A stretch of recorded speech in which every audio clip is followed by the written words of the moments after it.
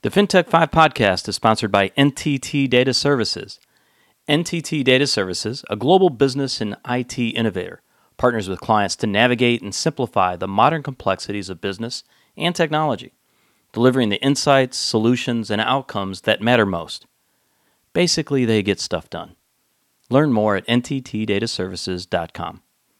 Steve Jobs once said, "We're here to put a dent in the universe." Well, FinTech has certainly put a dent in the financial services industry over the past few years. This podcast series focuses on the story of those individuals who took Jobs' advice, the dent makers, if you will. This is the FinTech 5. On this episode of the FinTech 5, we're speaking with Bianca Lopez. Bianca was the vice president at biotech for something, and who cares anymore, right? Because what's important, Bianca, is your job title has been changed to Chief Identity Officer, which right now is one of the hottest job titles you can possibly have. So congratulations, one. Thank you. And two, what's the 30-second overview of biotech? What are you guys focused on? BioConnect focuses on identity and biometrics. So we have 8 years of experience in biometrics, and now we're trying to figure it out. How do we give people their identity back? And you said the most important part, 8 years of experience. You're not a startup. No, not a startup. We're a growing business, 70 people. Yes, you are a growing business. You're based out of Toronto? Is that where the company is? Yeah, our headquarters are in Toronto in cute and funky Liberty Village near the banks. So not too close, not too far. I like that you said near the banks. You can stand in Toronto in one spot and touch all 5 banks. Because I've done that before. I can totally do that. Yeah. Yeah. All right. So Chief Identity Officer. So what are your responsibilities going to be doing? What are you going to be focused on? Let me take a guess. Probably something to do around identity, but go ahead. So I manage all our cloud-based products, our go-to-market strategy, our banks, our strategic partnerships, and our marketing team. So lots of things. Yeah. So you're busy. The concept of immutable identity. There's not a conference you can go to. There's not an article that you can read on this that talks about this. What do you think y'all are solving? You like that y'all? I threw that in because I'm Southern. What I around? Like it. Yeah, it's fake. I'm Southern, but a little further down from you. Though. Yeah, we'll get to that. I'm a little in the heat. Yeah, I'm really not Southern. I grew up in Detroit, but I've lived in the South a long time, and I'm married to a Southerner.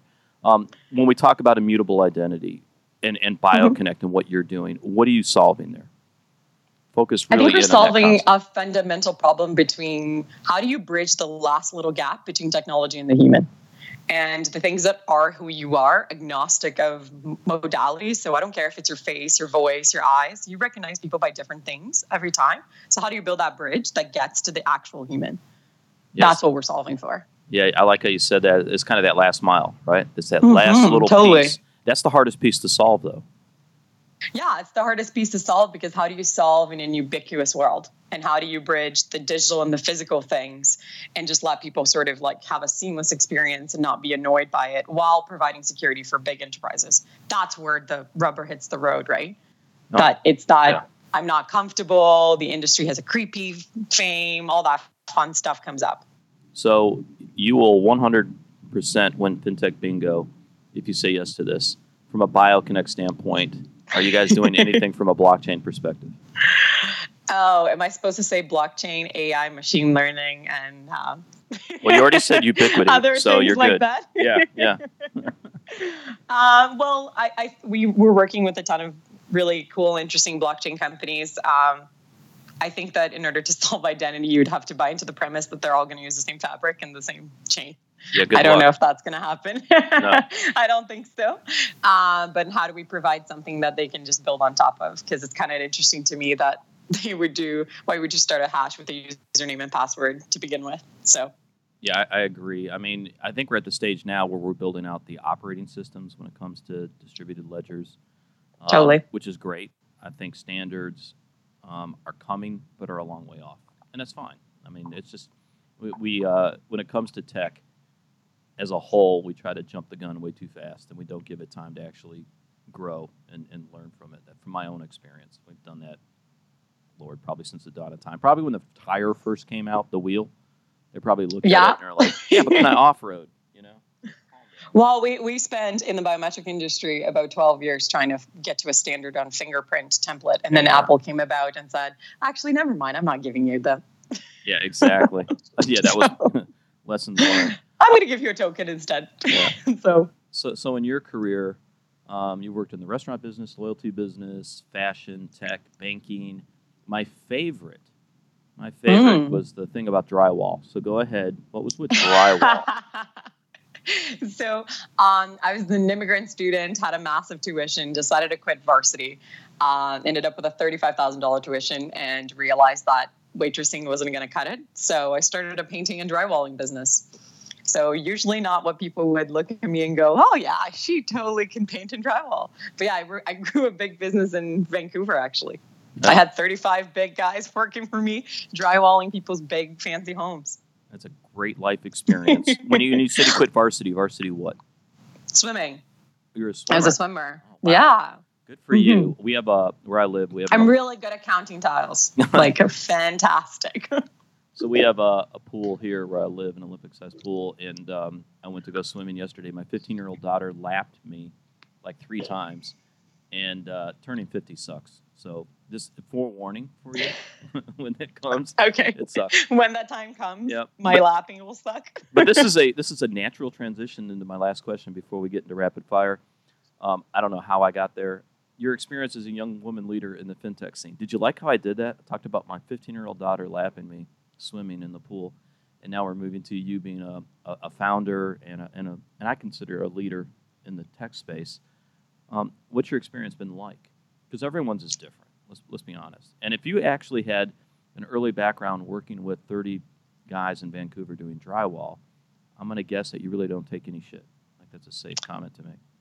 I think that's a pretty safe comment. The feist in me and the Brazilian would definitely come out. And I just, I think I've used it to my advantage. The fact that people underestimated me and continue to do so, it's usually an advantage. I think it's just eating your ego for breakfast and calling it a day. That's a good life philosophy, really, for anyone. It doesn't matter what your age is or your gender or anything like that. All right, we're down to the last minute because this goes by really quick. So this is rapid fire, so this should be easy. You ready? 3 questions. I'm ready. All right, so you grew up in Rio, so this should be incredibly easy.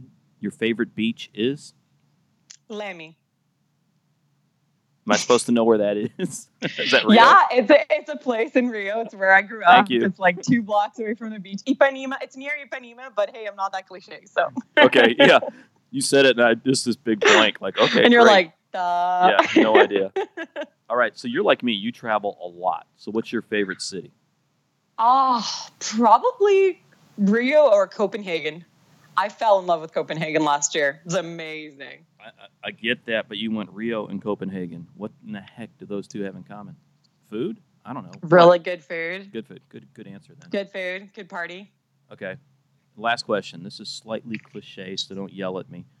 Your favorite? Oh boy. No. But I've done research on you, so I know it's accurate. Your favorite pair of shoes. Before you go there, mine's my Adidas Sambas, so that's fair. Okay. Your favorite pair of shoes? Barefoot. Yeah. Okay, Rio. Okay, you win. Barefoot. There's nothing more comfortable than standing bare feet. Okay, that's a good answer. I would argue my Adidas Sambas are better than barefoot. So I get more or Havaianas. Okay, there you go.